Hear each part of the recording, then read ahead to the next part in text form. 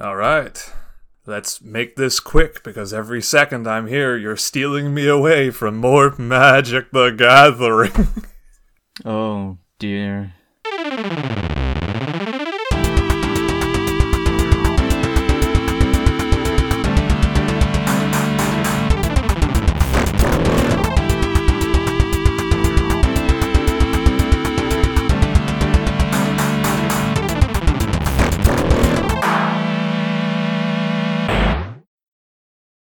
So, Lee, I've decided to take up crack this week. What a coincidence. Me too. Man, crack sure is expensive these days. We'll see who's the richer man come the end of the year. At least you might have experienced something. For once in my life, I might have felt something, I suppose, yes. Don't you feel the incredible high of crushing your enemies in Magic the Gathering? I've told you this anecdote, but I don't think I ever mentioned it on the podcast as such. I did have a brief Magic the Gathering phase. A fling. Yes, a brief dalliance with it. I went to QCon, which is the annual, I suppose, pop culture convention in Belfast. And I decided to give it a shot. I bought a couple of starter decks. I bought some booster packs. I had some left over from the year prior. I came in, and I realized that, well, after failing to get a game, because no one there is interested in playing a game except in a tournament context, so that was difficult. I eventually got some very helpful, very kind gentleman to sit down and play with.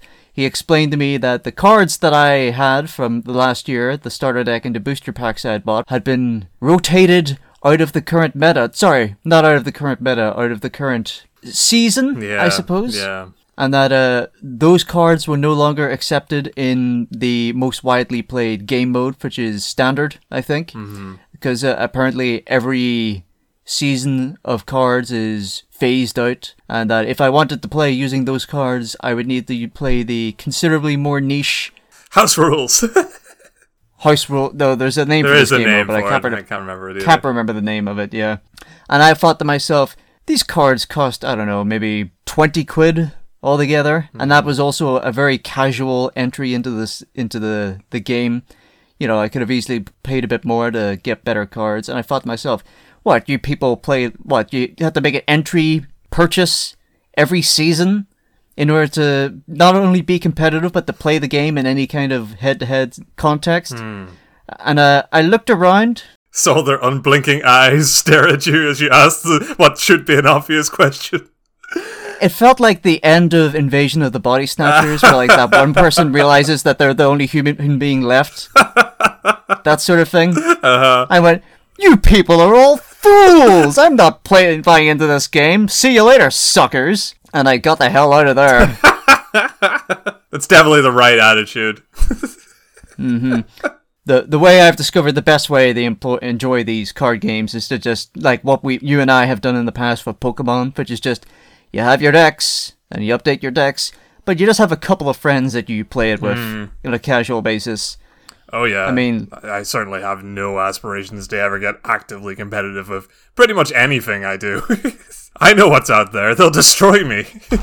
You know, 1 year ago, the most recent QCon that I've been to, I decided, you know what? The cards that I've bought, the Pokemon cards I bought, are recent enough where I can still use them before the rotation goes out. So what the hell, why not? I ran into a similar problem, which is that nobody wanted to play outside of a tournament context, including the 10-year-olds, which you have to imagine was very sad that I couldn't even get the 10-year-olds to play. That's a debilitating blow, that. Eventually, I managed to coax some of them into playing games with me, at which point I was thoroughly destroyed, but I come to expect that. I didn't go in there expecting to win, well, maybe win one against a 10-year-old, but that did not come to pass. I did meet some very friendly people who already had all the cards they needed from the season, except for one or two, and they bought a whole bunch of booster packs, and they're like, hey, we don't need these are duplicates, you can have them. And I went, psych, I'm taking these. Yeah, wow. Are you getting into Magic the Gathering, the card game, or the digital card game? Yeah, a little of both, as it happens. So if I were to guess, you bought physical cards and it came with a QR code or something that gave you digital cards. Yep, exactly right, and that's how they get you. So Maria got me. Sorry again, man. What a miss. Maria, my wife, Maria. Just to start that. I was wondering if it'd be worth to rudely cut you off to go, "Who's that, Lee?" Always. We're doing a little. It's just some way to tease out Christmas this year. So we've got a little makeshift Advent calendar, and for each second day of the calendar, we're giving each other a gift. You know, she takes evens, I take odds, and then we give ourselves a budget to work in. Except, of course, last night we cheated, and we immediately give each other the best thing that was coming to us. Oh dear. Or I'm not sure if I got the best thing that was coming to me, but I got a good one, which was a starter deck for Magic the Gathering. She got a Nintendo Switch, so that made her feel terrible. Oh yes, because if there's one thing Maria, your wife Maria, loves, it's being heaped with expensive, prestigious gifts that she has no possible means of reciprocating. Oh yeah, expensive guilt. Reciprocation pressure. Ain't it something? Oh, yeah. Be that as it may, I was instantly taken by the cards because a good couple of years ago, as I have just recently checked the box of the last Magic the Gathering cards I bought for myself on a whim, much like you did one time ago, I got a box of cards in 2016 and promptly did fuck all with them. I think I vaguely learned how to play the game, never played a game of it, and I've just been holding on to these cards ever since. I was able to dig them up mercifully, I hadn't lost them, but I haven't done anything with them. Out of curiosity, I have to ask, because if this turns out to be the case, it's going to be a real killer podcast moment. Are any of them called Black Lotus by any chance? I don't think so. No, because that's the most expensive and rare card that there is.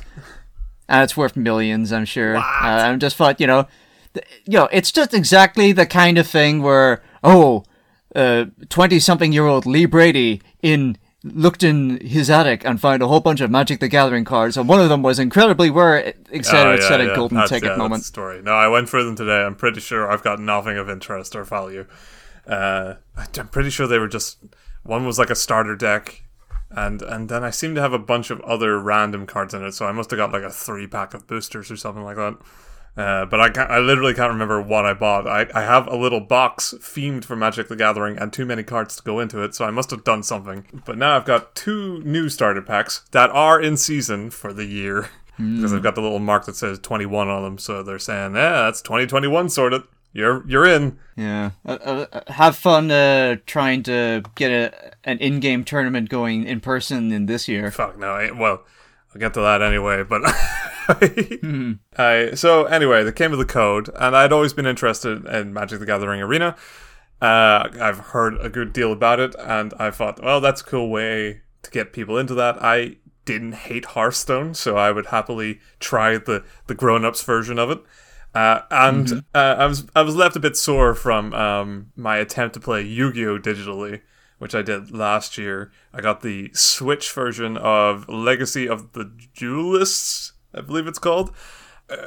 That game just doesn't work digitally, because most of the cards, any card worth having, allows you to basically use it at any point instantly as your opponent is playing, which in person is very organic. They play a card, you respond with a card from your hand, and it's like, bam. But digitally, you are prompted every couple of seconds to say, would you like to intervene right now? Would you like to... How about now? Because Yu-Gi-Oh! Is a game of infinite phases.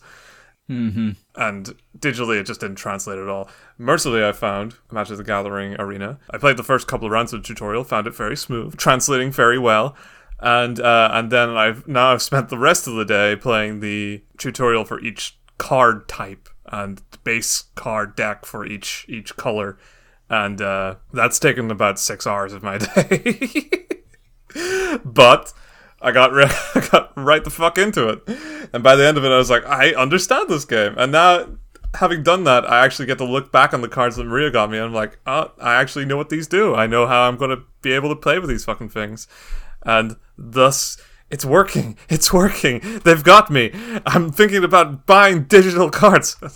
I'm kidding. I think digital is probably the way to go these days.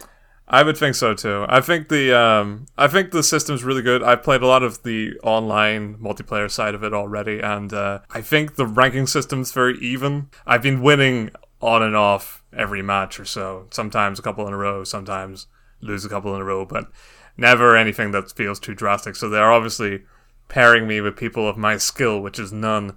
And also not pairing me with professionals, because I briefly glimpsed at who is top streaming on Twitch at the moment, playing Magic the Gathering, and that's a different game. It's a straight up different game, which exposes the problem of Magic the Gathering, as with all these card games, which is, even digitally, there is a meta which requires you to get all the best cards, which requires a remarkable investment of just sheer burning away at booster packs just to get a copy. Yeah, it's a sucker's game is what it is. Yeah, but I've been having fun. I'm really glad to have another card game, because I've spent this whole year, I've barely played any Pokemon, which I really love. That's because I haven't been able to see anybody, and I don't have the digital version of it, because I played it a little bit and I found it a little clunky.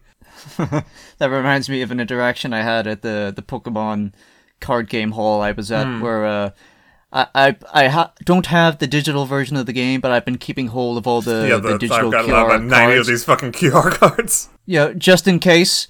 And I briefly offhandedly mentioned to one of the 10-year-olds, or he noticed I had a pile of them, and he said, "Or do you play the digital one as well?" And I says, "No, I don't." And he says, "Can I have them?" And I said, "No."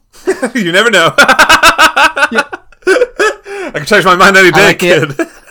Yeah, just imagine me placing my hand over the deck box and like possessively pulling it into my chest. You can't know. I might, maybe. This is very galling of me, considering it was probably the same day that those two nice gentlemen gave me all those cards for free. I suspect this may come up again in the future court case as a character-defining moment. Anyway, to wrap up Magic the Gathering, tutorials on Arena are really good. Recommended for anybody who wants to get into it, because immediately I'm ingratiated. Red decks suck. I don't care who says otherwise. I think they're fucking terrible. And yeah, I mean, buying nice real cards and getting sweet free boosters online too for your hassle, pretty good.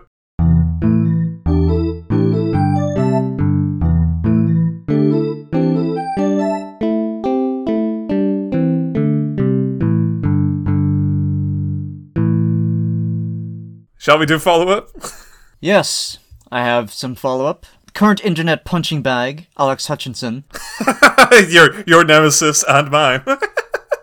Had his Twitter banner revoked by the copyright holder, which was an artist that did some fan art of a streamer. I think it was Jacksepticeye, who streamed a game, one of Alex Hutchinson's games, and I guess he put a fan art of him in his banner.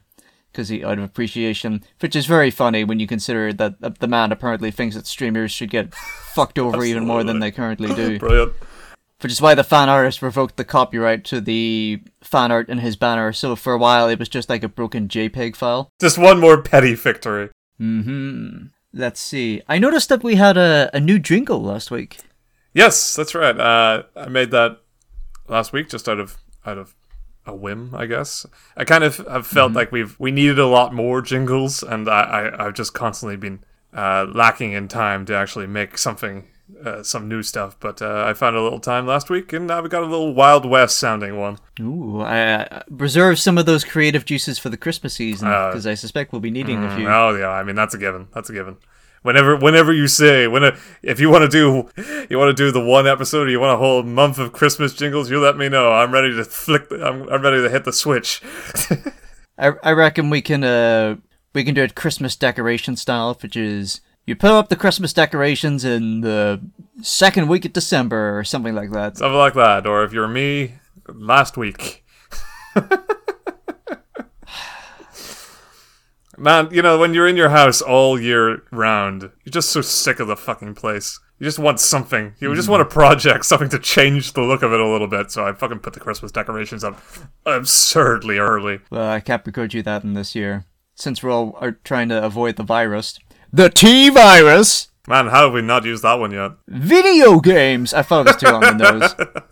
In other follow-up, I have found ourselves a out-of-context Kingdom Hearts account on Twitter. Excellent news. Very welcome news. I wheeled through about 4, and the biggest one, I think, they're on a hiatus at the moment, at time of recording, and I don't know, a lot of the content's a bit scatterbrained, but this was no context Kingdom Hearts seems to be the best in the West. They've got that's just pure unadulterated goofy moments, no filler. So that's getting my recommendation. If you want to check them out, they're at NoContextKH on Twitter. Sorry, I'm just glancing at their current timeline, and they've got Kevin Bridges as Old Man Clue, or whatever the fuck. They've got these two realistic ass actors in the Tron Legacy world, and next to him is just fucking Riku with his dumb anime face in like a dumb anime costume. And there's so much mileage to be had of actual human being next to anime creature. Kingdom Hearts is a series of contrasts. In other news on follow-up, I just wanted to check in. Any update on Lee is a Narutard? Yes, well, that was my one, but I wanted to segue it in. I had a feeling. Yes. Alright, well, first of all, I noticed that, have you removed your Assassin's Creed VOD from Twitch? The whole thing with Twitch is that if it's been a stream over 14 days and you're not a higher up tier member, it automatically deletes. Oh, that's me exposed, huh? Why so? I don't even subscribe to our own fucking Twitch channel. If I had a stronger compulsion about the quality of these streams, maybe I would download them and put them onto YouTube. But that takes time and effort, and you would have to be really convinced that they were worth saving. Listener, if you would like to subscribe and dedicate yourself to a channel that its very own creators can't even be bothered to do the same, tune in to twitch.tv/VectormanLive. That's twitch.tv/VectormanLive. Why were you looking for the Assassin's Creed video? Well, because I have now dedicated myself to this bit where I search for things that you have done in order to scathingly criticize them, which is a very helpful thing to do in a friendship, but alas, the podcast demands it, Lee. Also, because I do enjoy watching your streams. Oh, that's good. That's nice. I don't just watch them purely as a exercise in finding things to criticize you for. Those are just the highlights. So don't worry, rest assured. Those are just the high notes. Yes, those are just the good bits.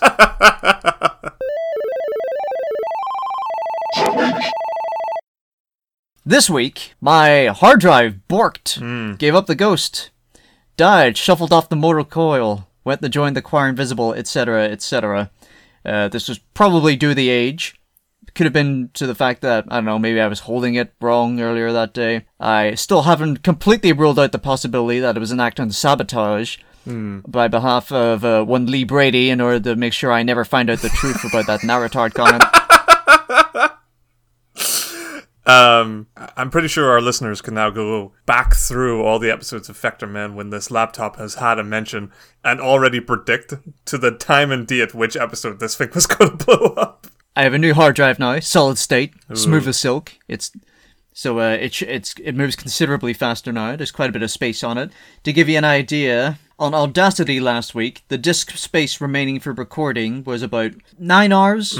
The disk space now remaining for recording is 67 hours and 9 minutes. Ooh. So that's a good feeling. Absolutely. That's the kind of space where you start installing games that you know you'll never play. Had a strange moment of black comedy as I went into the repair shop to pick up my laptop, because the guy there was just clearly in the middle of a very serious, very tragic phone call. Oh, no.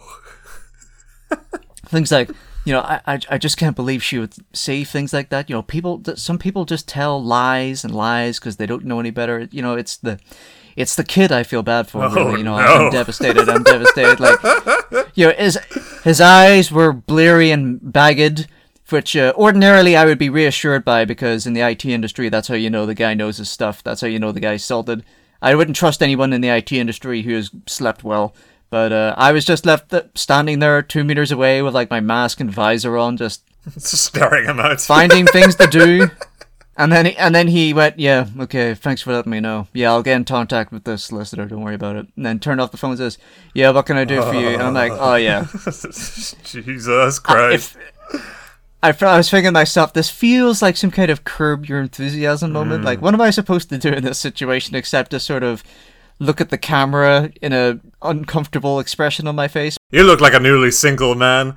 Have you got an idea of a solid-state drive that can hold the most amount of porn? In any case, listener, you may be thinking, oh, so Lawrence doesn't have much of a week this week. Well, fear not!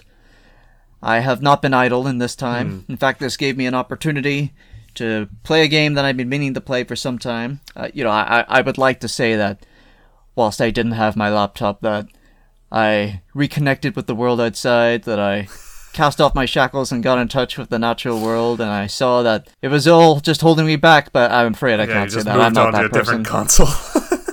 No, I was like a fretting father in a paternity ward the entire time that thing was away from me, so I'm glad to have it back. I played Miles Edgeworth Investigations, the DS game. The Ace Attorney spin-off. Long touted. Mm-hmm. Well, do tell. Now, it's about 5 cases in that game. I'm about a quarter of the way through the 4th one now, so I think I've found... what else was I going to do this week, you know? So I've made decent progress, enough progress to talk about it. On the whole, I quite like it. It's very good. I'm curious, every time, as I was playing, I was wondering about how I would be able to pitch this to you, and whether or not you would be interested in something like this, because for every step forward, in your mind, I suppose, there would be a step back. Maybe. I mean, I was loving it, but I was conscious of how you would feel about it if I were to ever... I'm glad we're at that point in the podcast where, as we play things, we are now solely considering how the other podcast hosts might react to our opinions on it. Not even our opinions, I just mean purely in terms of, if Lee was playing this, I wonder if he would like it. Should I recommend it? I suppose, for the benefits of the listeners, Ace Attorney is a visual novel series where you talk to witnesses and investigate crime scenes in a point-and-click way before going to a courtroom, where you may interrogate witnesses, cross-reference them with the evidence, and in doing so, prove your client's innocent because you're a defense attorney, and find who the real culprit is and expose them in court. It's very good. It's anime in a very charmingly goofy kind of way. Surprisingly lighthearted for the material.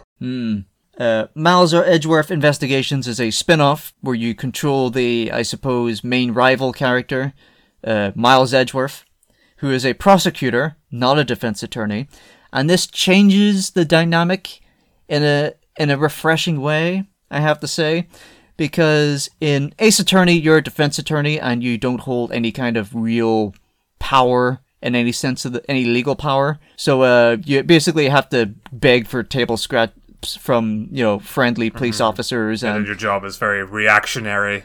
Yes, you're basically clawing for every advantage that you can get, and you have to goad witnesses into talking to you via one means or another. Whilst in Miles Edgeworth Investigations, you are a prosecutor who collaborates directly with the police.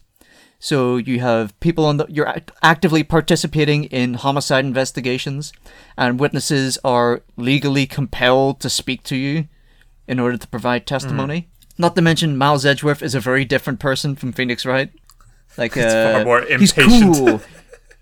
He's no, I wouldn't say impatient, but he's cool. He's collected. He demands respect and admiration from the people around him. People around him respect him, whilst Phoenix, as much as we love him, is very put upon and kicked about. He's like a kicked puppy. Absolutely. I suppose the big main difference between the two, gameplay-wise, is that instead of a sort of first-person, you're point and click, you're looking around pre-rendered or pre-painted scenery, and you're examining the rooms in order to find evidence in crime scenes and things like that.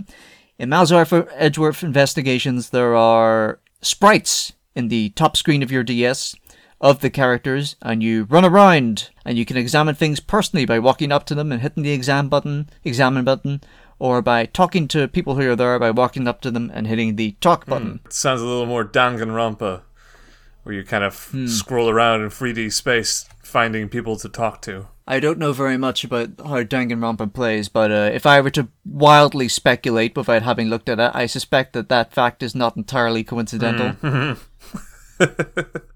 What's that? One feature of the Danganronpa that is unique? No. Ace Attorney got there in some shape or form. Also, there's not a lot of navigating. Like in Phoenix Wright, you would go, I'm done in this area, so I will navigate to another area, and there might be, I don't know, maybe 2 to potentially 8 areas that you can cycle between looking for clues. Just keep scrolling through them until the speech bubble comes up with the time, then you know you're in the right place. Miles Edgeworth Investigations is comparatively more, I suppose, linear, which is to its benefit in this context, because it means there's less faffing around. You cannot progress from an area until you have concluded your investigation in that area. So there's less, what do I do? Where do I go? I'm hunting for the flag in order to make this thing continue. It's not entirely exempt from that, but it's greatly alleviated by this. And here is the change that I think will be the most divisive, which is that so far there are no courtroom scenes. Oh. In 4 episodes of this? 4 cases? Mm-hmm. You don't go to the courtroom and do the traditional cross-examining witnesses. Now, there are cross-examining witnesses, but it takes place on the scene. It's more of a Agatha Christie approach to mysteries, where like there's one that takes place on a plane, for instance, where a body's been discovered on this plane. I'm a prosecutor. I'm asserting myself as the authority here. You go around investigating the crime scene and talking to witnesses on the plane, and you know that the culprit has to be one of the people on this plane, that sort of thing. Mm-hmm. Now, you still listen to testimony like you do in the courtroom scenes in Ace Attorney, and you still press them or object to what they say by presenting evidence and things like that. But it's presented as more of a lot of the time, you're not just doing it to witnesses or potential suspects, you're also doing it to fellow law enforcement people, like detectives or other prosecutors. And the dynamic is interesting here because it almost feels like a sort of devil's advocate, like academic discussion between two professionals about hypotheticals in a given crime scene situation. Where, this is a very good theory, but it's very speculative. There isn't a lot of evidence backing up what you're saying. Allow me to present a alternative hypothesis. Here's how I think it went, and you have to pick apart their theory, which is a refreshing change. Definitely. I mean, it's less... with Phoenix Wright, I suppose the pressure was always on you because you couldn't afford to slip up, because you're constantly having to go on the offensive, whilst with this game, it's more of a sort of detached back and forth. Although that's not to say that there isn't a personal stakes involved, because there is. That's good. Sounds healthy. I suppose this is a pro that is good for you, but maybe not for the listeners, because you know what I mean when I say this. Because you're playing as Edgeworth, you get to see a lot of character dynamics that you wouldn't otherwise get to see in the Phoenix Wright games. For instance, you get to hang out with Gumshoe a lot, Detective Dick Gumshoe, who is your put-upon, kicked puppy of a sidekick. That would be a very fun dynamic. They've always, because Edgeworth always had a weird, like, withholding tsundere relationship to Gumshoe. In particular, the second case comes up, and as you select the second case, who appears in the background of the chapter select, then Franziska von Karma, and you could positively hear me rubbing my hands with glee, going, "Oh, I can't wait for this!" Just like, I want to see more scenes of Edgeworth and Franziska just talking and being like catty and passive aggressive, but also kind of professional with each other. It's great. That's pretty good. It's good to have, because Phoenix is a very passive character, but Edgeworth was never really a passive character. He would be cutting. He would jump in and sort of hold you to task. Phoenix is very much, once somebody tells him something, he reacts to it, and either as put upon or sort of desperate for more information, and trying to keep them in this conversation as long as they can before they fuck off and leave him to his own work. Edgeworth, more of a direct character, very a lot bigger a personality in terms of getting information out. So you can imagine that the conversations are a lot more active. Yeah, Phoenix Wright is only ever allowed to be acting as opposed to reacting whenever he finally discovers a bit of evidence that the prosecution doesn't know about, and he gets to put them on the back foot for once. Yeah. Usually in the third act of a case, he gets to be the one pushing people's buttons and have them with their back to the wall, and that reversal is very, very satisfying. It's a slightly different dynamic in this one. Like, for instance, the case that I'm currently playing is like a flashback to 7 years prior to the canon of the series. And at one point, there's a scene where motherfucking Manfred von Karma walks onto the scene. This is some fan servicey shit. Love it. I wouldn't even... It's kind of fan servicey, I suppose. Yeah, it's but bringing back all the prosecutors from the previous games, even Karma. That's great. It is a flashback, and he walks onto the scene, and it's in a courtroom for Edgeworth's first case, where he's taking over on behalf of another prosecutor, and Manfred says to him, "I accept nothing less than perfection," and I'm going, I'm going to be safe scumming my way through this one, I can already tell. Oh, man. Because that's a character interaction you never really got to see in the mainline series, so I'm very happy to see it. I'm so far, I am sort of convinced. I think my problem with having played, because I went back to Ace Attorney not too long ago to play Trials and Tribulations, the third game, which is my stalwart holdout in this series. I think the problem is each subsequent game that comes out that stars Phoenix Wright has less and less of character for him to work with. He's running out of material that is like personal to him, really. And that's kind of, I mean, the second one I didn't feel like had a lot for him to sort of go through, and the third one I think I'm in the third case now, and I haven't felt a thing for his character. Maybe it changes in the last two. Oh, let me tell you, Apollo Justice is all about exactly that. But Apollo Justice isn't in the third game, is he? Apollo Justice is the game that takes place directly after Trials and Tribulations, where you don't play as Phoenix, you play as Apollo. Yes. I know a fair bit. I mean, I know that game starts out where... Isn't Phoenix... He's the one you're defending. He's accused because he's fallen out of favor. He's destitute. He's hit hard times. Phoenix Wright in that game is no longer attorney. He was disbarred because at some point in the backstory, he was caught presenting fabricated evidence. Oh boy. You see, that's an arc. That is an arc.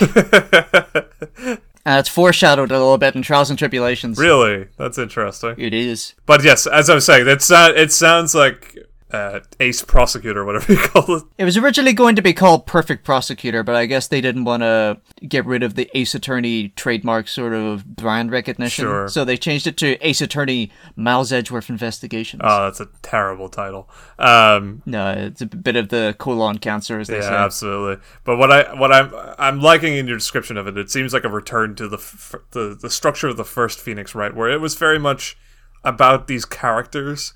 And no matter how tedious a case got, you could fall back on the fact that you were personally invested in seeing the outcome of the story in relation to the people around you. Whereas I feel like I've lost a bit of that as time goes on. It sounds like Edgeworth and all the characters, you're going to see bits and pieces of their lives far more intimately. And you never had a chance like that. And it sounds like it has a story to tell for Edgeworth where, like the second Ace Attorney game had basically nothing for Phoenix and a little bit for Maya, not a lot. You didn't like Francesca? Oh, I loved Francesca. I absolutely did, and I loved her relationship to Von Karma, or Manfred. But I felt like that. You only got bits and pieces that drip through the story throughout, where the vast majority of the time, your relationship to Phoenix, your character, and the people who you spend most of your time with, you've got a lot less to gain from there. They don't really have arcs in that game. They just sort of are there in what is very much a sort of middle chapter in their lives. Mm-hmm. If you got to that one stinger at the end of one of the cases in Justice for All, where Edgeworth confronts Francisca in a airport, and you get like a very rare moment where the two have like a frank discussion with one another, and you're like, "Ooh, more of this, please!" Absolutely. Then this is the game for you. Oh, that is excellent news. Especially because in the aforementioned flashback case that I'm currently playing, Francisca's there, and she's like 13 years old, and she's adorable. That's fucking hilarious. I never even thought she's not old enough. She's not old enough for a whip, so she carries around a riding crop instead. That's good work. Generally, what's your takeaway from it? Like, I know you're trying to sell me on it a little bit, but. Isn't there like a second one of these for the 3DS? Apparently there is. There is a sequel to this, so evidently it must have done well. Although Ace Attorney games always do well. It's just a good series. So I'll probably pick that up at some point as well. And then after that, I think there's Dual Destinies and Professor Layton versus Phoenix Wright, which I'm very, very curious to play, because I have no idea what the fuck that's going to look like. Like, I guess you're in the middle of a courtroom and then somebody just hands you a Rubik's Cube and goes, "The murder weapon's in here, solve it." And I go, "Oh, great." I mean, best case scenario, they might liven up the investigation side of the game. Where you're like, follow the lines to figure out how many stab wounds this victim has. Something like that. And what element of metal was used in the knife. well, you'll have to jumble around these equations to get the right solution in a game of Mastermind or something like that. I was a little bit worried when I first started playing this game because I was doing very well, and then I got to the third case, I think, and that was the game. That was the episode where I finally had to do a little bit of the trial and error because I didn't know what the game wanted from me, and I was like, "Woo, what a relief! This is the familiar feeling that I was worried I was missing." You don't want to breeze through it. Mm-hmm. There have been a couple of moments where I'm just staring at a screen going, "What do you want from me? What do you want?" And most of the time, it's me going, "Oh, eventually, fresh eyes and a glass of water. Oh, okay. Silly me. How did I not notice this? Of course." And that's always a great feeling. Mm-hmm. So, that was... one other thing I also played, if that's the right phrase to describe it, this week. I did an audio escape room. What? So, have you ever played D&D over the internet? No, not yet.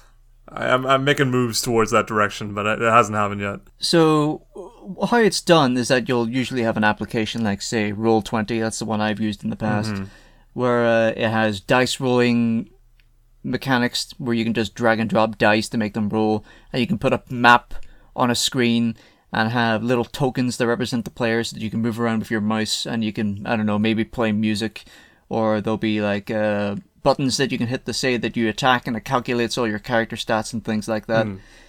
This was the same principle applied to an escape room, where there was much in the escape room that we did last year, there was someone over an intercom who talks to you, basically acting as the DM of sorts, who is accompanied by maps that are slowly revealed as you progress through the room. Rather than go into a different room, they simply take a black screen off of an area to reveal new parts of the map, and they will describe to you the things in the room, and they will have bits on the map that they can reveal to say reveal a safe, or a key code, or a series of photos of the employee of the month that you can use to solve a puzzle, or something like that. And you will say to them, "I go over to this stack of brochures, what do they say?" And they will describe to you what they say. And you can use the contents of them to discern what the answer to a puzzle or something. It essentially is role-playing, just in a concentrated area with a higher focus on solving a puzzle. Yes, kind of like that. I did it with about 2 other people, and the person who DM'd it, it was kind of like I was part of, I suppose you could say, a test group for this particular thing to see how it went over. I was very pleased to be invited. Got the letter in the mail. I have to say, I'm quite taken by the idea now. It's kind of like those old visual like typing adventures, like Sonk. Is that what you call it, or is it Zork? Zork? Is it Zork? You know what I mean? Like like you are in a room. Type north. Walk north. Yes, it's kind of like that. Only the script is being read by a person, and you're presented with just the visuals, and you say, "I'm going to do this," and they go, "You do this," and here is the outcome. Very much like a DM. Yeah. That's super fun. That sounds like a great concept. Well, it seems like the obvious thing to do this year, because of the T-virus and all that escape room companies are going to have to adapt by shifting to a digital format in order to... Because, keep the trend high, keep the hype high. Everybody's just getting aboard this whole escape room train. You can't let it die yet. Certainly, because we were able to do it last year for my birthday, but we're sure as fuck not going out to a physical room to touch a whole bunch of knobs and doohickeys that a bunch of other people have touched in an enclosed space with like 5 other people. It's not happening. Nope. Not anytime soon. Not until Miracle Jab comes in for that T-virus strain. That was about my week. Yes, I've been chipping away at Assassin's Creed Unity as well, but I'll talk about that when I'm done. Sometime 2021.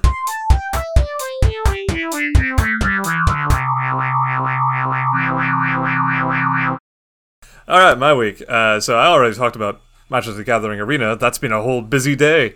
But this was kind of a weird week because I've briefly taken a stint back to working life, which in my line of work is few and far between in terms of weeks required. Shakes the foundation of your week.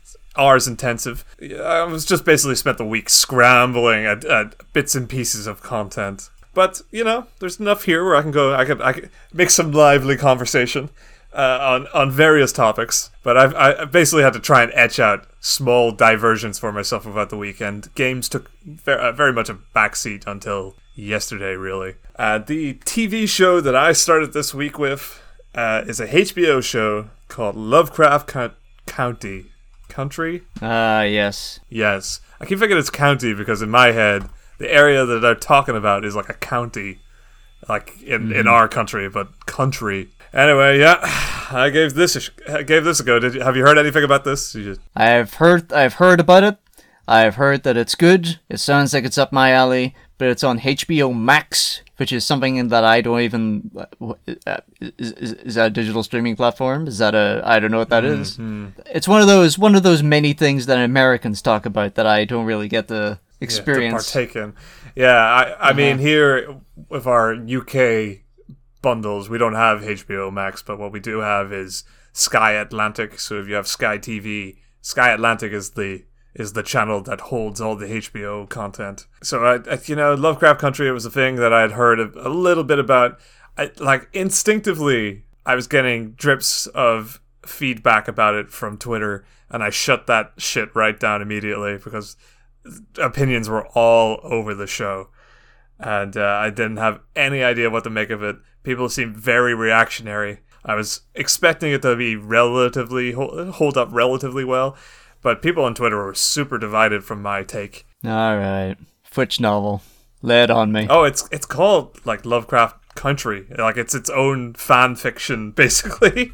Oh, I see. So I thought it was like an adaptation of a Lovecraft story or multiple. Yeah. They like to blend them these days. Yes, that's pretty much what this does. It takes ideas from Lovecraft's work and themes and concepts, but crams them into its own meta narrative, where it's a H.P. Lovecraft expanded universe. I will have you know, of course, Lee, that Lovecraft was doing expanded universes before it was cool. He called it the mythos. That's right.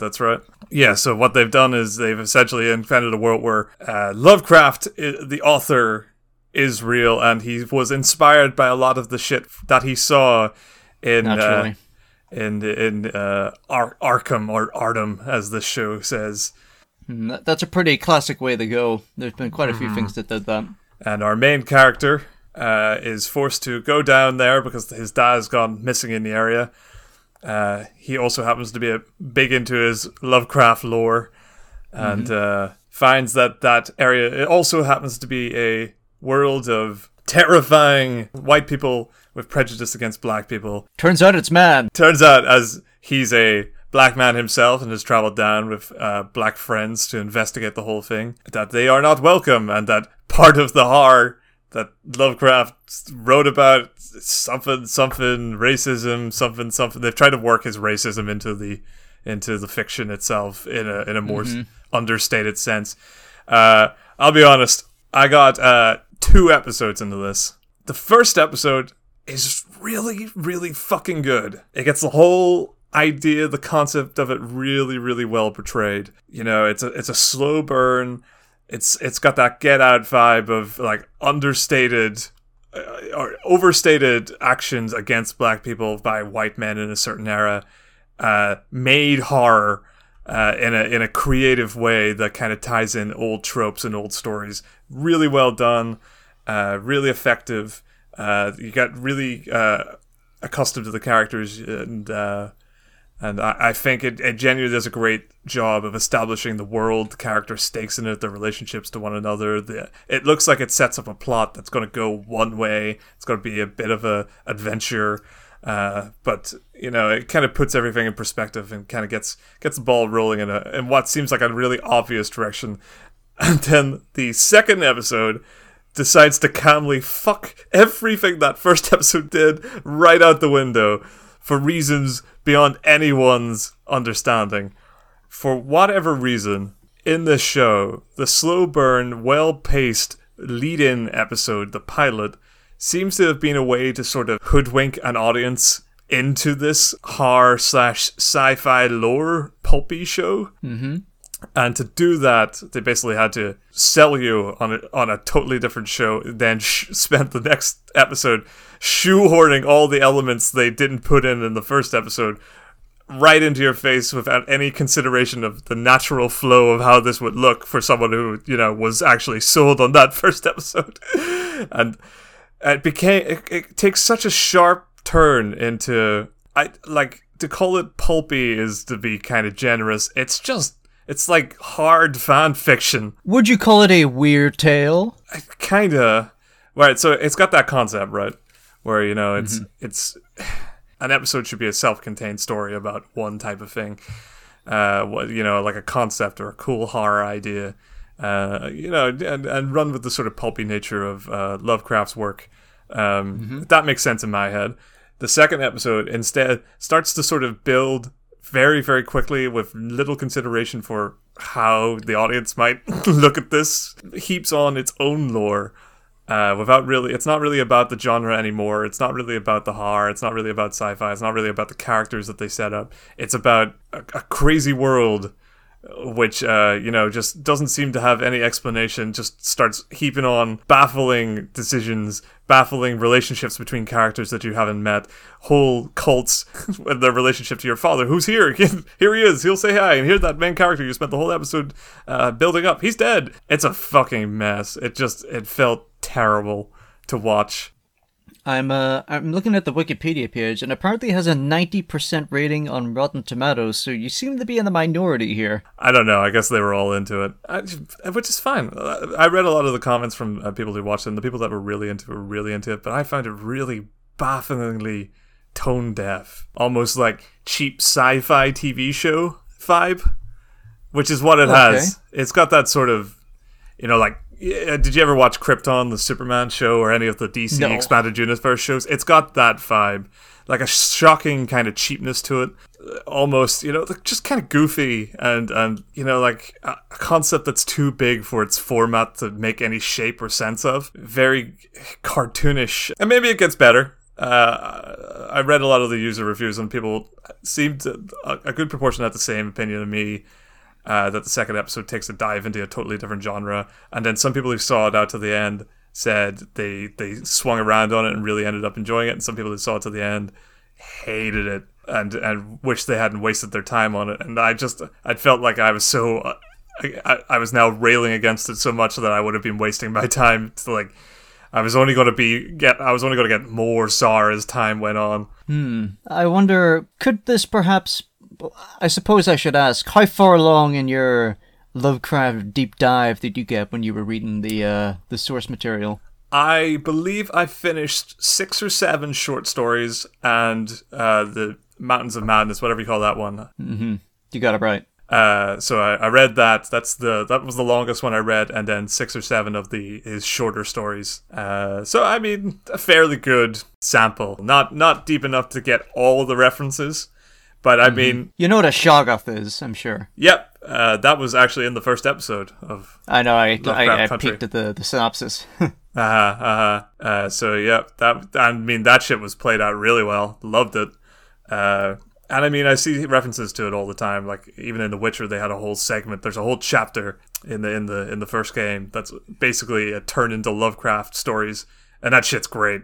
And you're just like, ooh, they're dragging Dagon out into this? That's great. Mm-hmm. Did you ever watch the Cthulhu episode of The Real Ghostbusters? I don't think so. It's kick-ass, but it is not very Lovecraftian. To give you an idea, like, it's a great episode, but it's not very scary. Like, a Shoggoth turns up and they go, oh, it is a Shoggoth.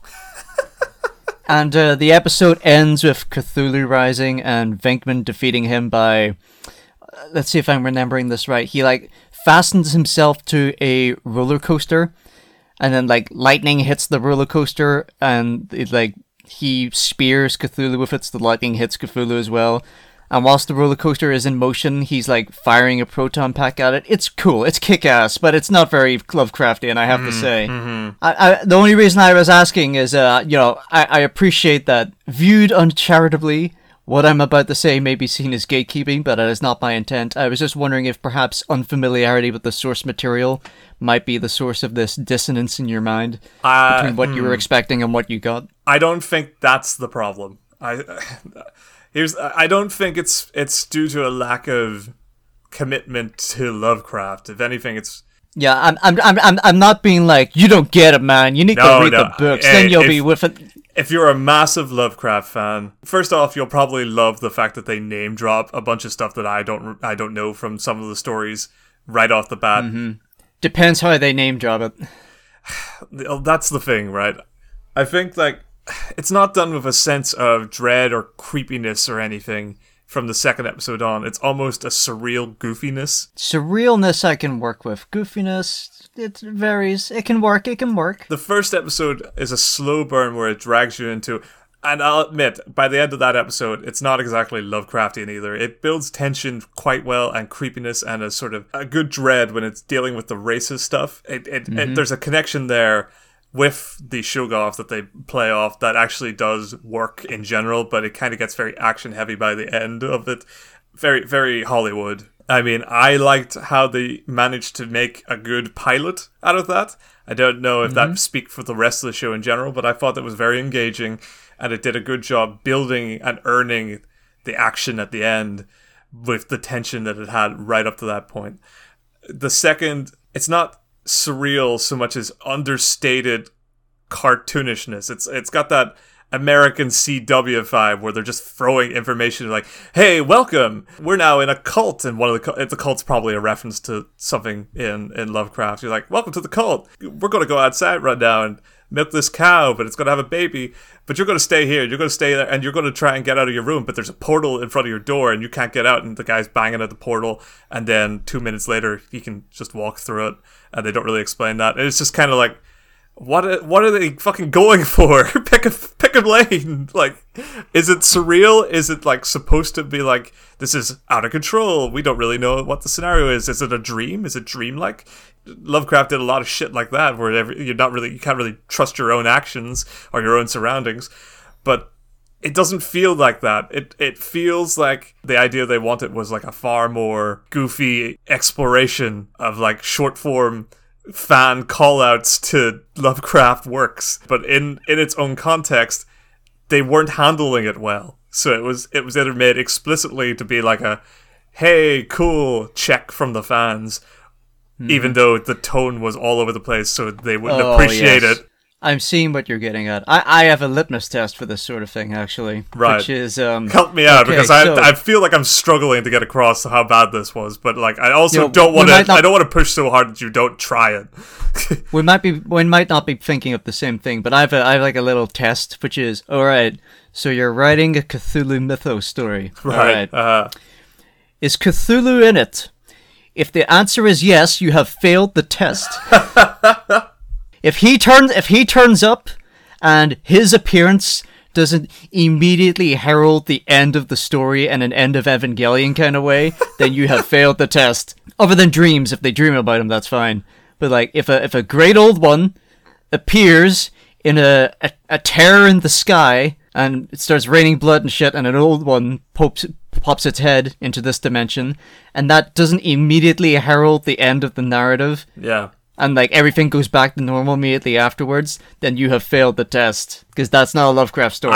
I don't think, at least what I saw, and I don't even think they were leaning into that. I don't think Cthulhu's making an appearance anytime soon.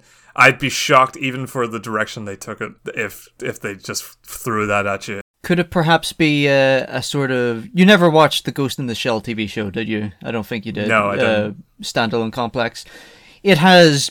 I think it's the only show that I know that does this, that very clearly delineates at the beginning of each episode that this is either a standalone episode or it is a complex episode, because the show is called Standalone Complex. Clever, right? Yeah, cool. Where they just go, this is a Mystery of the Week episode, and this is an episode dedicated to the ongoing narrative. The ongoing conspiracy of the season. And they just at the beginnings go, this is one of the standalones, or this is part of the conspiracy, this is the arc. Could it be perhaps that episode 1 is arc, and episode 2 is Monster of the Week. I would say that, but episode 2 also has the canon death of one of the main characters from episode 1. This reminds me, there's a couple of Alan Moore running comics now where he does Lovecraft stories.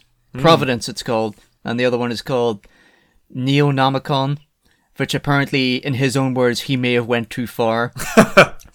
What the fuck could that mean? I mean, yeah, that's probably the most tantalizing marketing line that he's ever said. I've been meaning to dip my toe into that. Maybe I will at some point. Anyway, I'm digressing. I think we should digress. Yes, okay. The last thing I'm going to say is, like, I'm not saying that, you know, your story should have a character having a mental breakdown the moment they see something spooky or see, like, a low-level monster. But probably my favorite encapsulation of the Lovecraftian mindset is at the very end of the Mountains of Madness, our 2 remaining explorers get into a biplane, and they fly away. They leave behind the ancient city and all the nasties that are within it. One of them, the one piloting the ship, just piloting the biplane, just keeps flying forward. One of them glances back at the city from above, and you never find out what, but apparently he saw something that led him to just completely lose his wits for the rest of his life, and he spent the rest of his life in Arkham Sanitarium. Just he saw something from very high up that just ruined him for the rest of his life. And that's Lovecraft to me. That's what that is. Yeah, well, this ain't that for sure. I can guarantee it. But I implore you, I feel like I've gone nuts now. Because I'm so bad at explaining what the fuck the problem is, but I implore you at some point to check out these episodes, this show. Just check it out. Find it by extra legal means if possible, if necessary. I just need your take on this. I just need you to see it. For me, the best Lovecraftian TV show that you can see right now is Chernobyl. Oh, yeah.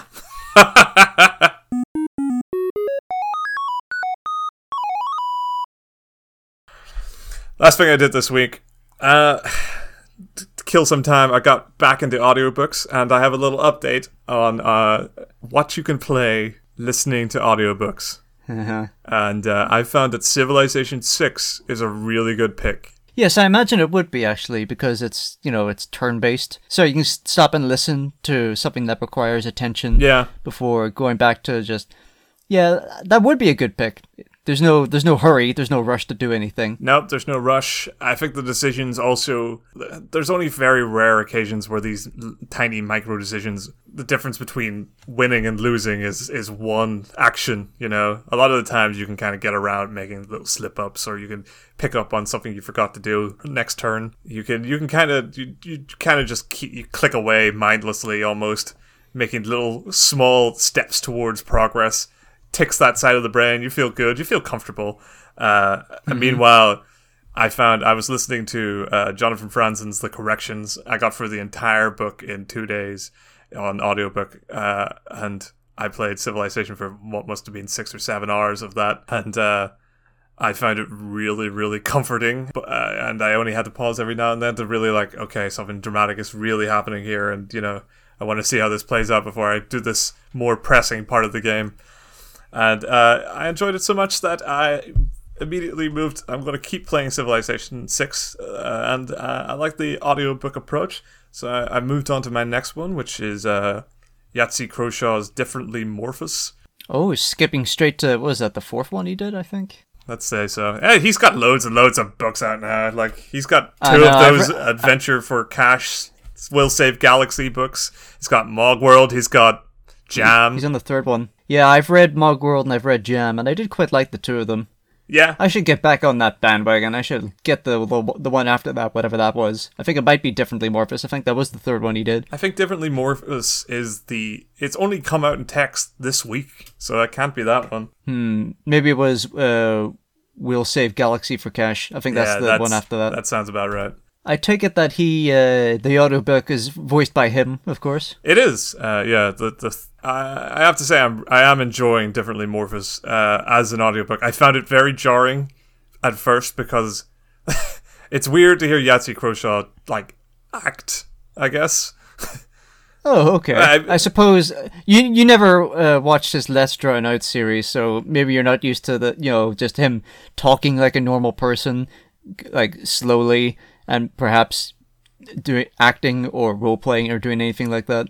I've watched a good couple of shows where he's just doing his own thing, and there is a difference between how he presents Zero Punctuation and how he gets on as a person, which is good and healthy. But of course.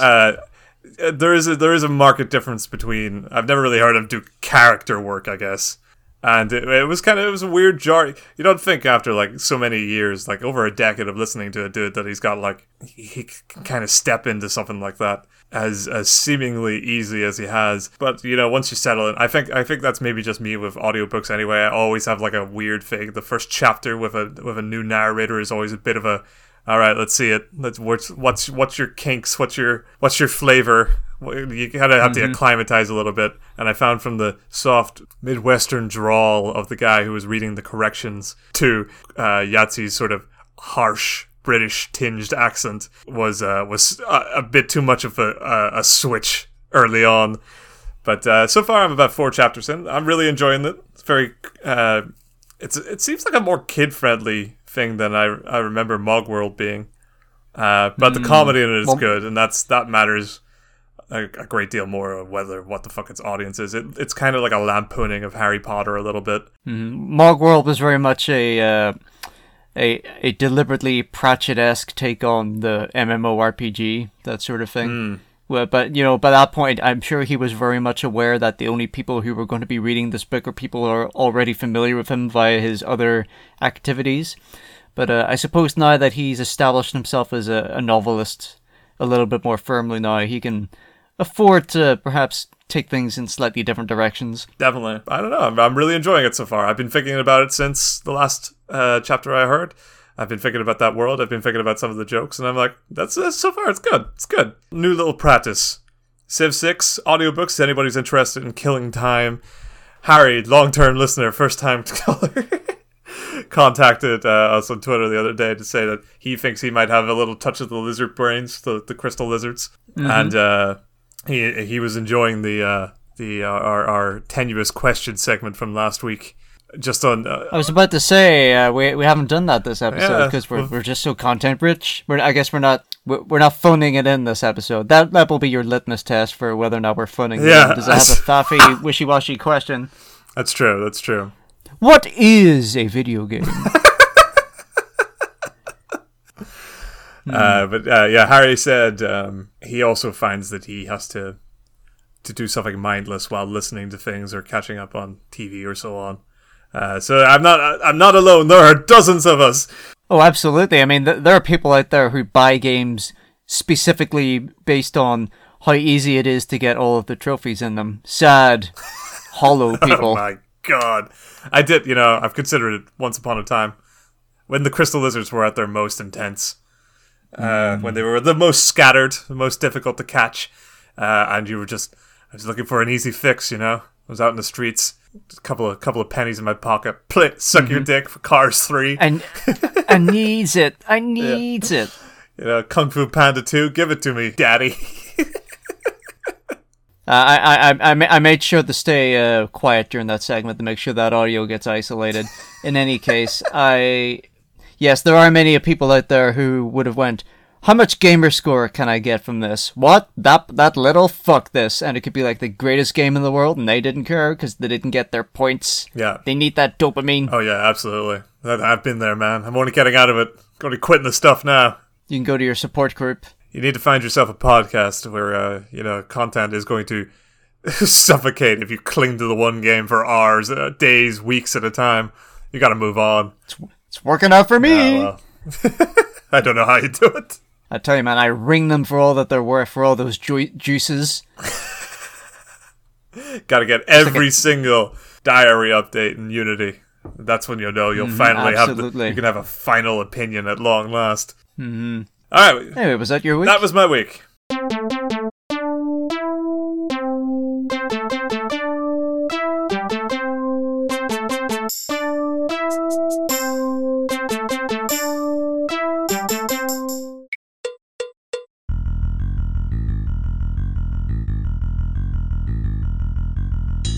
mi, kumu, akesuru, hake, hiki, nanase, towards the news.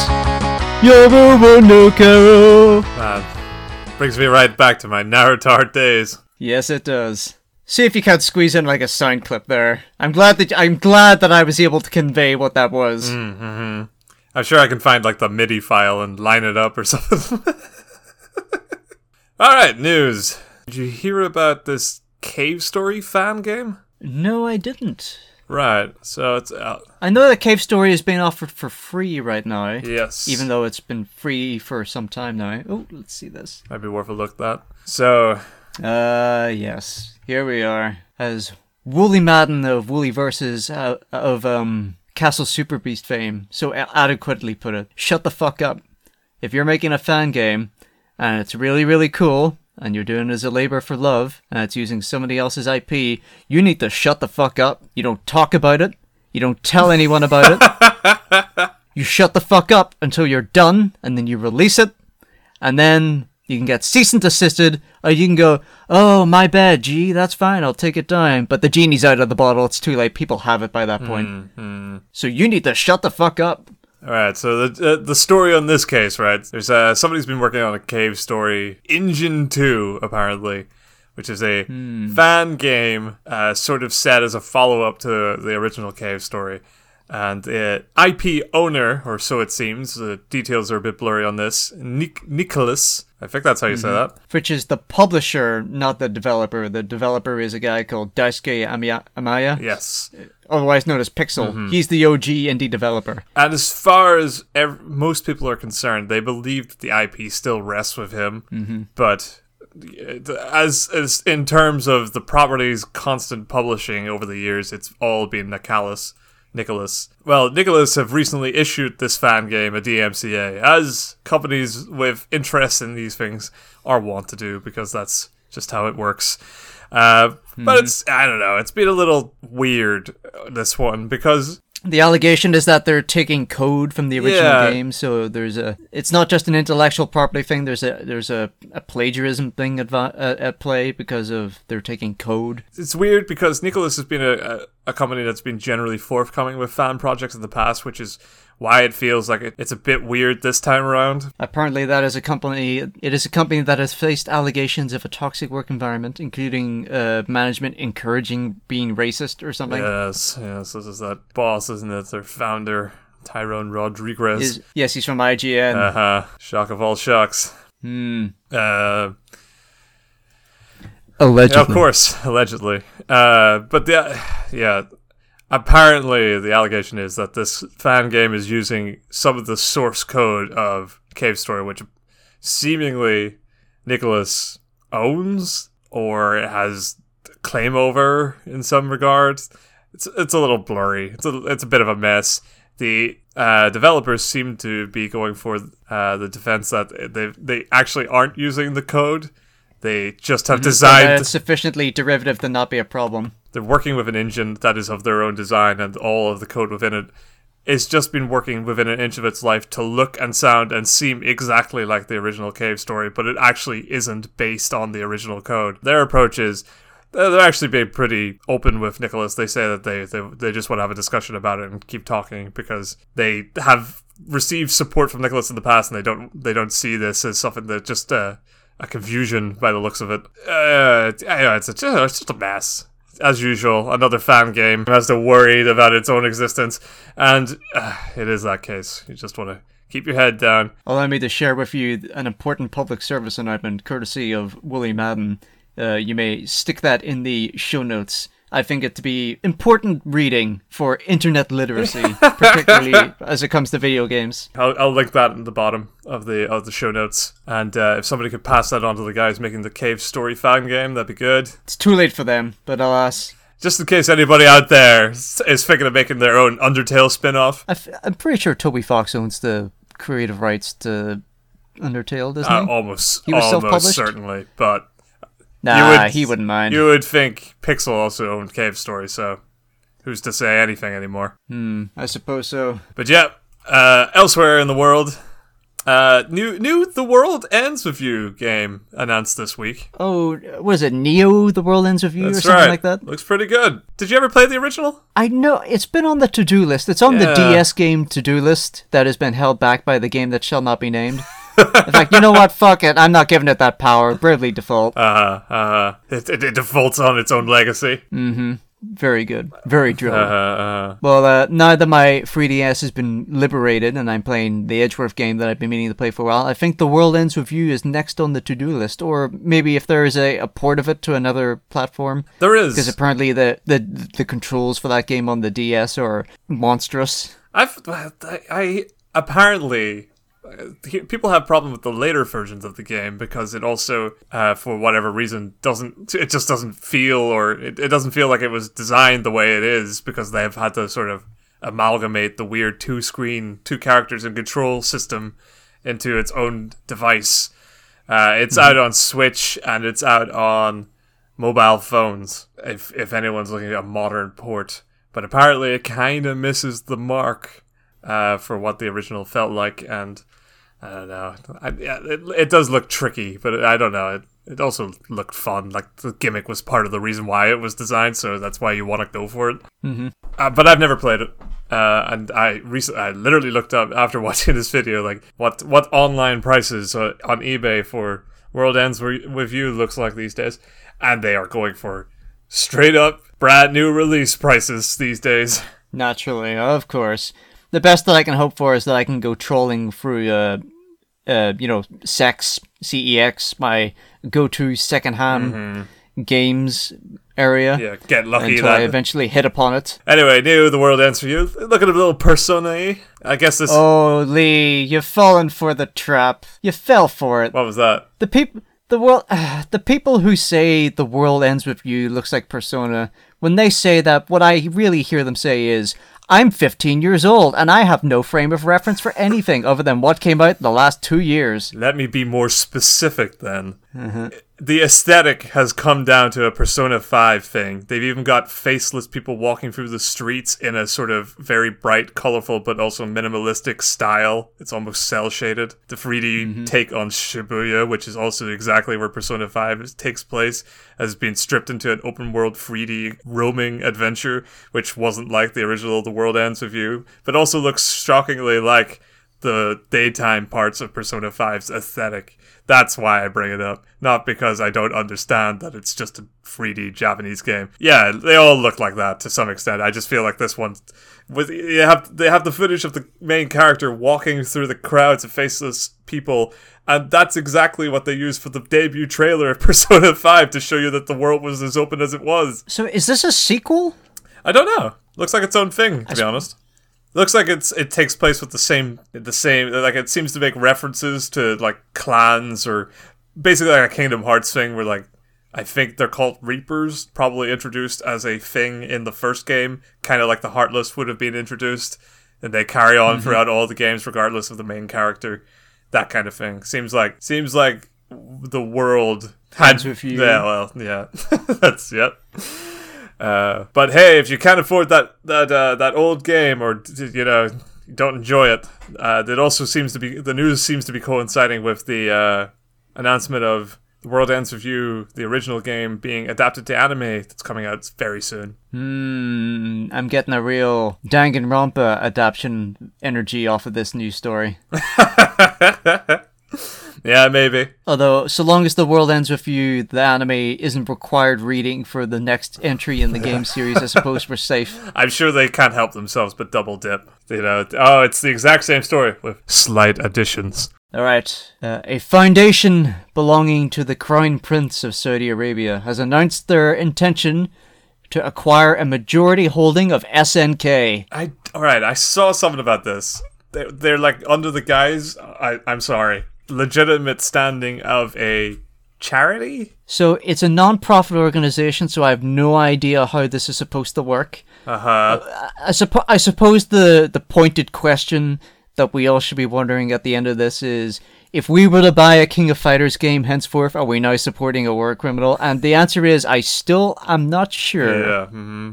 So, I guess we'll see this story as it develops. I have no idea what to make of this. I guess this is why I had no idea what to make of it when I read it. The whole idea that it was a not-for-profit thing just threw me right off. I was like, somebody will write a news story later on that will explain this in better detail, but for now, I'm a let it sort itself out.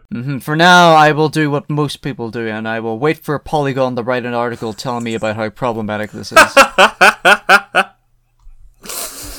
I only have one more. Again, I wasn't wired in this week. I was out of the loop. Fine. Gorillaz, the band, their music video, the latest one for the track Valley of the Pagans, was taken down for featuring GTA 5 footage, potentially over fear of spoilers for the latest DLC. Could just be intellectual property shenanigans, though. It's hard to say. Right. Weird. The music video is just them in a car in the world of GTA driving around. And initially you would think, oh, it got taken down because they didn't clear it with the intellectual property, DMCA and all that sort of thing. Supposedly Rockstar was down with it, but 2K was not. Shocker. If there was a penny for every time we heard that story, which is developer down with it, publisher not down with it. Yeah. But supposedly the video in which they drive around contains footage of a unreleased DLC island or something like that. And supposedly it was taken down over fear of spoiling this. I guess when the DLC comes out, they will be allowed to put it back up. I suspect not, but I suppose we'll have to see. It's part of their new album, Sound Machine, which is really good, and you should all go look it up right now. Lee hates Gorillaz. I'm getting in there while I can. Oh my god, I do not hate the Gorillaz or Gorillaz. I own a Gorillaz album, actually. I own Plastic Beach. Yes. I remember the day that you told me about that, which is, hey, you know that Gorillaz band you like, I got Plastic Beach, it's good. And I never heard hide nor hair from you ever since about it. In fact, no, that's not true. I remember saying to you once at your previous accommodations, I said, hey, a new Gorillaz album came out, and you said, I do not care. And I said, very well. And that was how that conversation went before we moved on. Well, that's true. I don't care when their new albums come out. I'm not that ingratiated. But, I liked it. It was fine, you know. I don't know what to say about it. Aren't I allowed to just like things, Lords? Do you have to win me over? To like things. It's all part... Listen, motherfucker. Somehow, I don't understand how, but I managed to, through osmotic pressure, I persuaded or otherwise convinced you to listen to a Kraftwerk album, and you liked it. And the me of 10 years ago would have considered that to be unthinkable. So, you know what? You've just given me too much power. I'm going mad with power. Yeah, the potential is limitless at this point. Gorillaz seems like a softball. You can get that across the line easy. This motherfucker listened to Autobahn. I'm like, what? How did that happen? And he liked it? Fucking love What Autobahn. dimension are we living in? Autobahn is great. Such a good album. I actually prefer it over Radioactivity. Understandable. It's just a vibe that I like more.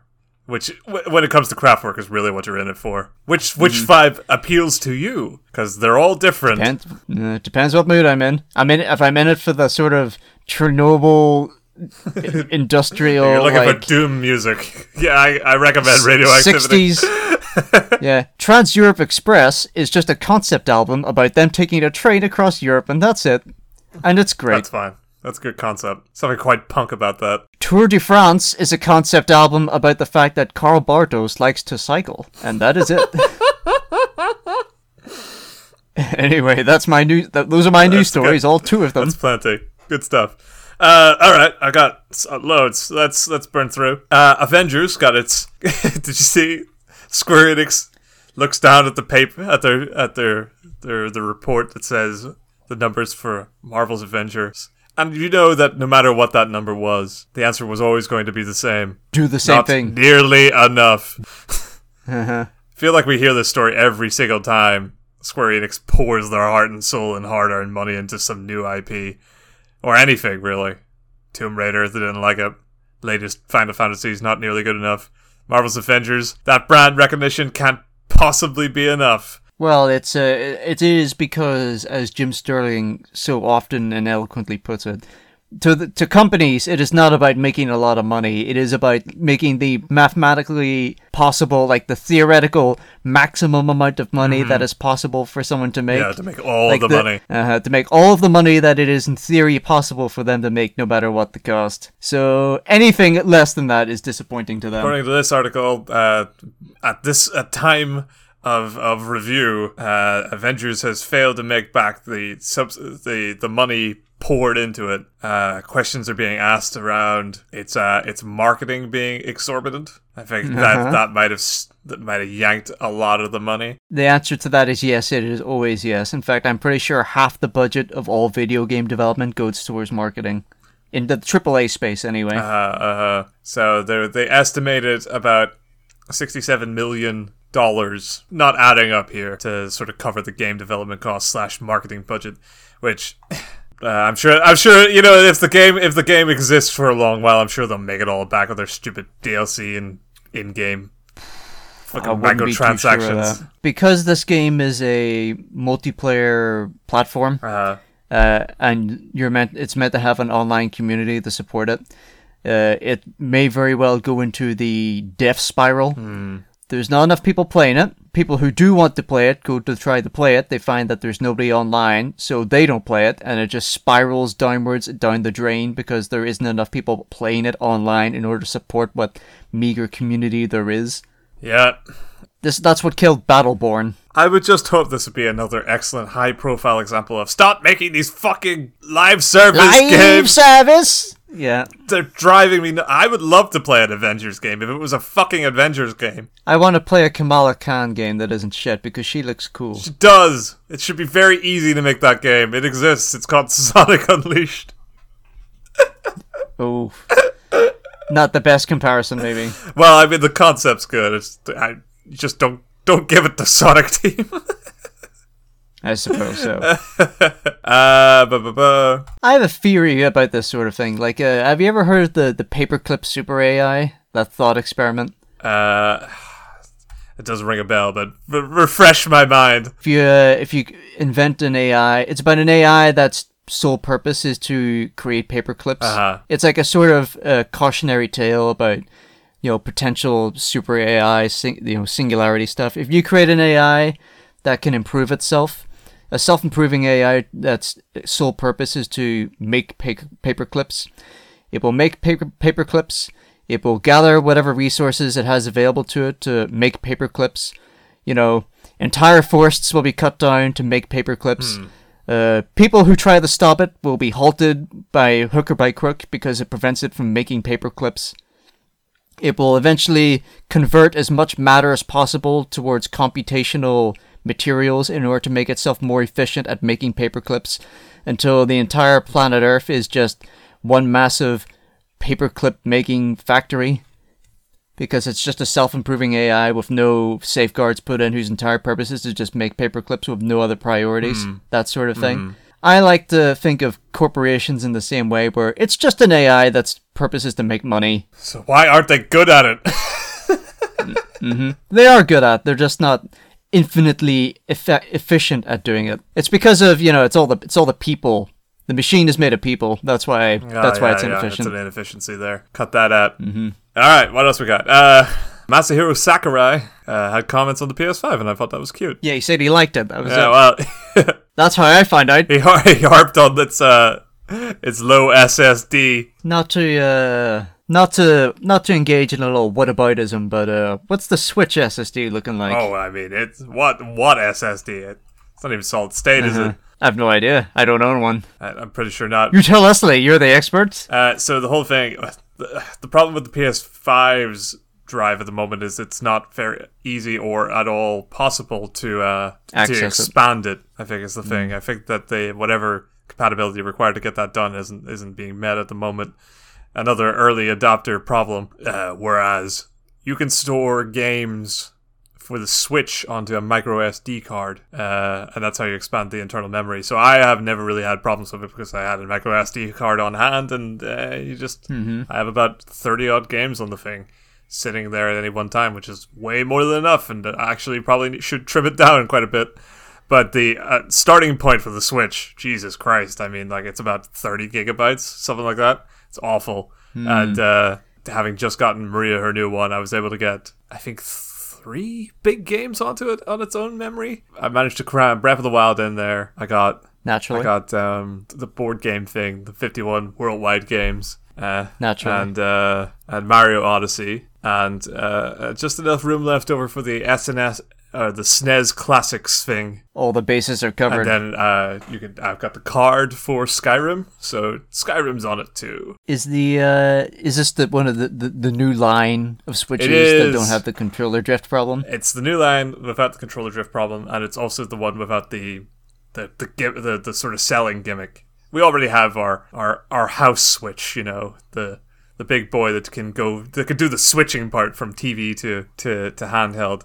They've come out with the Mini, which is now a condensed handheld only version of the console, which having test driven is a far more comfortable and enjoyable experience for what I actually primarily use the thing for, which is just a handheld console. I suspect that's where you and I differ. For me, it stays in the cradle because I want it on my big TV. However, is there a version of the Classic that has the controller drift problem fixed? I hope so. Oh yeah, I mean, I think the whole thing was a modern wave of the console came out about a year or so that doesn't have the problem. It was early adapters as usual being fucked over. I think your problem is being wary of buying second-hand controllers at this point. All right. Oh, as a side note, I heard about this story, but I heard it by way of the Saved You a Click Twitter account that just said he likes it. Which, to be honest, is the optimal way to experience news, and I wish there was more channels for that for other publications. I feel like the news media could be greatly cleaned up. Not by us, apparently. Maybe I should be the change. We're bloating it out more than they've even written. Oh yeah, we have a time mark to hit. Yeah, we're not a news channel. We're here to entertain. Question mark you. Opine? Opin?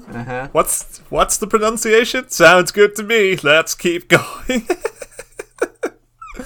Alright, another news story. You see Mila Jovovich's character's been inserted into Monster Hunter World. Into, officially?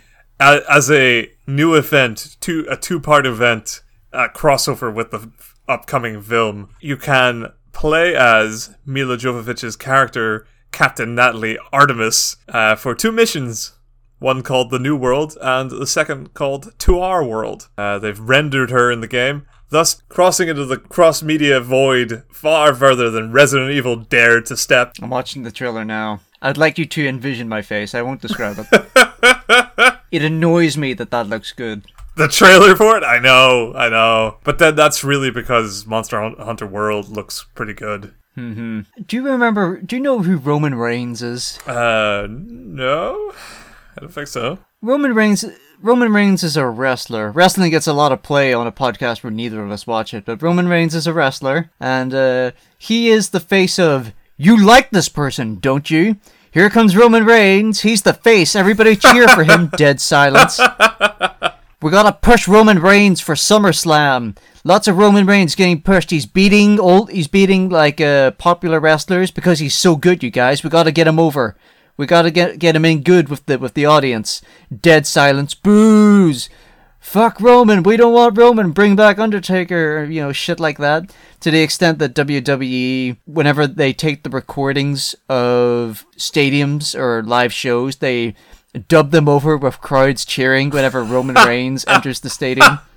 The guy doesn't deserve it, and, by all accounts, he seems to be a cool guy and a good wrestler, but they tried to push him so hard, and it's very clear that the audience doesn't want him, and typically at that point, what you're meant to do is turn him heel, so that you make him a bad guy, so that the audience hating him becomes part of the show, but they refused to do it. They wanted him to be a face, and they wanted him to be popular, so they kept pushing him. That's how I feel about Mila Jovovich as a person. Yeah, any day now. She's going to sink into your heart. You're going to be like, that's the version of Monster Hunter I associate with. This is what you want, isn't it? No. I want to not have to think about Mila Jovovich and her terrible husband ever again. Yeah, if possible. But now they're bleeding into our world. Uh-huh. Much like her character in the film bleeds into the Monster Hunter world, if the synopsis is to be believed. I can't even summon the energy to be angry. That's what happens when they wear you down. The face I was making watching that trailer was like the Rich Evans face. Please tell me you have another news story. Oh, yeah, I know we like the end on bummers, but that wasn't a bummer. That was a wet fart. Alright, have you seen the latest DLC for Phoenix Immortal Sleep Horny? No, I have not. Truth be told, Phoenix Immortal Sleep Horny has not crossed my mind at all since the last time we mentioned it on this podcast. Yeah, that's about right. I watched a couple of reviews, most people not liking it. They seem to be going, well, 2 of the DLC actually have decided to forego Phoenix as a character for some reason. Maybe because he's unlikable, mostly because they've apparently exported development of the DLC to different studios, one being in China, and the Chinese studio are making their DLC in Chinese mythology instead, and it looks good! It looks so much better! I guess it's because Chinese mythology is relatively untapped as far as Western media is concerned. We said the same thing when that one video game of the trailer of the Hindu mythology, and we're like, we want to see more Hindu stuff, because I don't know shit about Hindu mythology. Yeah, exactly. I'm still to play that, get around to it, whatever it was called, Raga or something like that. I'm looking at where I'm at the bit of the trailer where it starts doing the Chinese stuff, and I'm like, ooh. Yeah, it's nice, it's pretty. It's nice to see a AAA game made in China that doesn't just look like a mobile game that was ripping off Overwatch. It's true. This game had a different name, a much better name, but it got changed because of copyright bullshit, didn't it? It must have. I think it was supposed to just be called Immortals or something, right? Because that's what it is. Immortals Phoenix Rising is a brand nightmare of a fucking title. Phoenix. It's just an awful name. Phoenix Rising. This looks alright, but it's in a weird situation where it looks good and it looks really pretty. But it just like water, it just glides off my mind and just into you know those sprays that you can spray on something to make water just glide right off of it. Yes, like a thin layer that makes water unable to stick to a surface. That's exactly it. My mind is just unable to act as a receptacle for this. It's just just drips right off. Pre-sprayed mind. Last news story I got. Cyberpunk 1066 delays so catastrophic they're now forcing other games to delay in its wake. Yes, this game is not a game I'm really aware of, but apparently people were looking forward to it. A game called Mech Warrior 5 Mercenaries. A Mech Warrior game is delayed because of Cyberpunk? It was coming out early December, and then when Cyberpunk's latest delay has pushed it forward, Mech Warrior, the team behind it, decided to shuffle their way into 2021 and said, we ain't competing with that shit. Oh, yes, it's release date politics. I suppose that's true. A game that delays so catastrophic it's now having massive effects on the plans of other studios. We're like, I think we're pretty safe to launch in December. Yeah, I mean, like, there'll be a niche, like, winter sale pickup for a bunch of people. All the fans are excited. And then they're like, half our fans are going to be massively into either robotic aesthetics or RPG elements, and we cannot compete with Cyberpunk's massive large S. Let's just clear the way. Get out of the wake. I'm just gonna take a look because Mech Warrior is it's a simulator, isn't it? Or is it more arcadey? I know it's a mech game, like a mecha game where you're in a cockpit with like lasers and shooting rockets and shit. I'm surprised I haven't heard more of this because a lot of the content creators that I frequent are big fans of mech stuff. So, this looks good. This looks alright. I'm only looking at it myself just now. Yeah, no, it's sort of cockpit sim-like. Like your spaceship sims almost. Was Mech Warrior the series with the big dumb peripheral? That was like a series of pulleys? Or what was that? That was Steel Battalion. Steel Battalion. Or was it? There was another one, wasn't there? There was Steel Battalion, there was Mech Warrior, and there was it BattleTech, maybe? Oh, the 5 steps of Warhammer's kicking in, I think. We're never far enough. Steel Battalion, on the other hand, is a absolute fascinating, bizarre story. It's got like weird connections to like From Software and all of Capcom's main elites at the time. Well, they made it, didn't they? Oh no, I'm thinking of Armored Core. From Software made Armored Core. That's the other one I'm thinking of. That's right. Yeah, no, I'm confusing it too. Maybe but Steel Battalion's definitely the one with the control system. Maybe Armored Core had something too. No, it's something totally different. What is it? What's it called? It is from Software, but it's more like a mech shooter kind of thing. Jesus.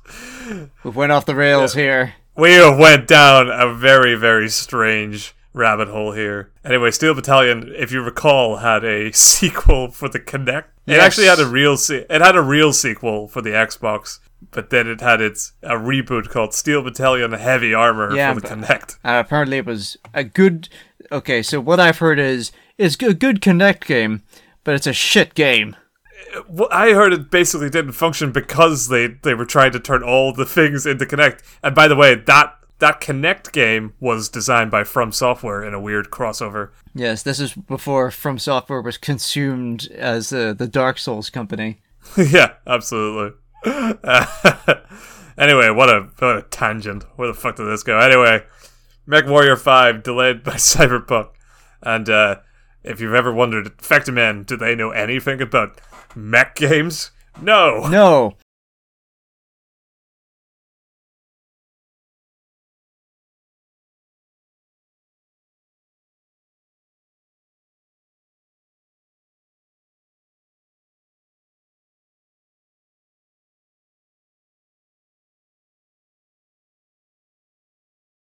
Yeah, you know what? Now that I'm looking at like the Oculus Rift controllers, those two controllers you get with them with the Steam thing as well, they do feel like very Pacific Rim-esque. They do, don't they? It seems like such a natural fit.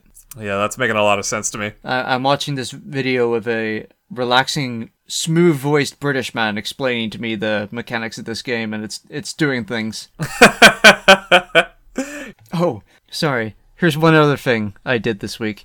Have you ever heard of a games journalist called Tim Rogers? Not offhand. I want you to click to play that video, and I would like you to glance at at its 3.5 hour runtime? Exactly.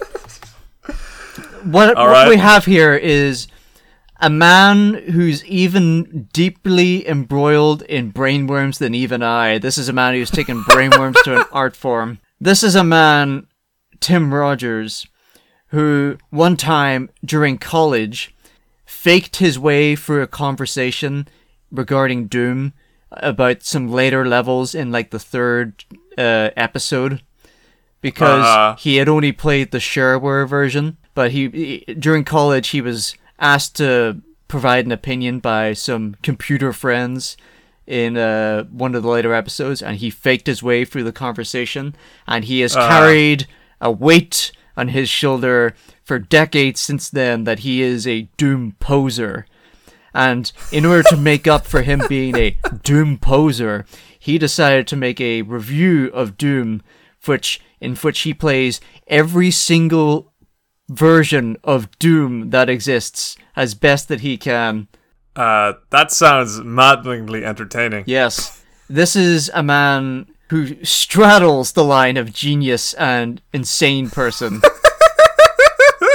This 3.5 hour review of Doom is, I'm fairly certain he spends maybe 20 minutes talking about Doom the game and actually reviewing its contents. The rest is some kind of gonzo journalism rabbit hole. He spends the last 30 minutes reviewing a review of Doom that he read in a magazine that rubbed him the wrong way. And to be fair, this is a fairly infamous review. I'm pretty sure I read about it in Masters of Doom. In fact, he refers to Masters of Doom fairly frequently in this review, which makes me feel very wired, and it's a good feeling. It's a good feeling.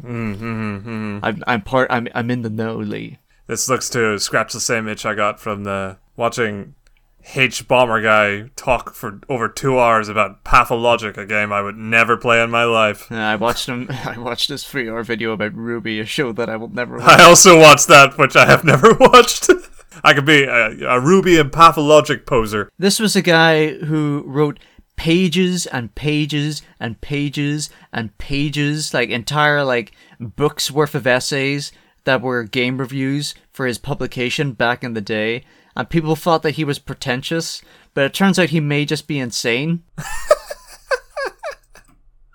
Or maybe he's just been so pretentious for so long, he's just, you can't tell which is which anymore.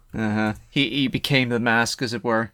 I was seriously contemplating assigning this review as homework, but then I looked at 3.5 hours and I went, no, I couldn't inflict that upon Lee. Well, maybe for next week. Maybe. Yeah. Give it a watch and see how far you get. It might be the thing where I just don't like his style or something. Yeah, I feel like this is very much a litmus test for... This is the sort of thing that you are either delighted and fascinated by, or you utterly detest and you want nothing to do with. Perfect.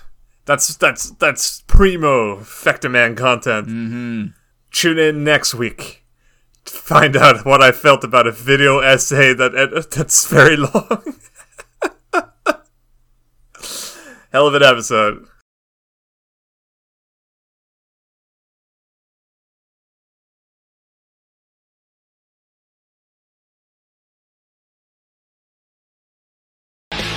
Rudy, Kulu, Takesu, Ake, Kiki, Nadase, Sword the News, Naru, Karu.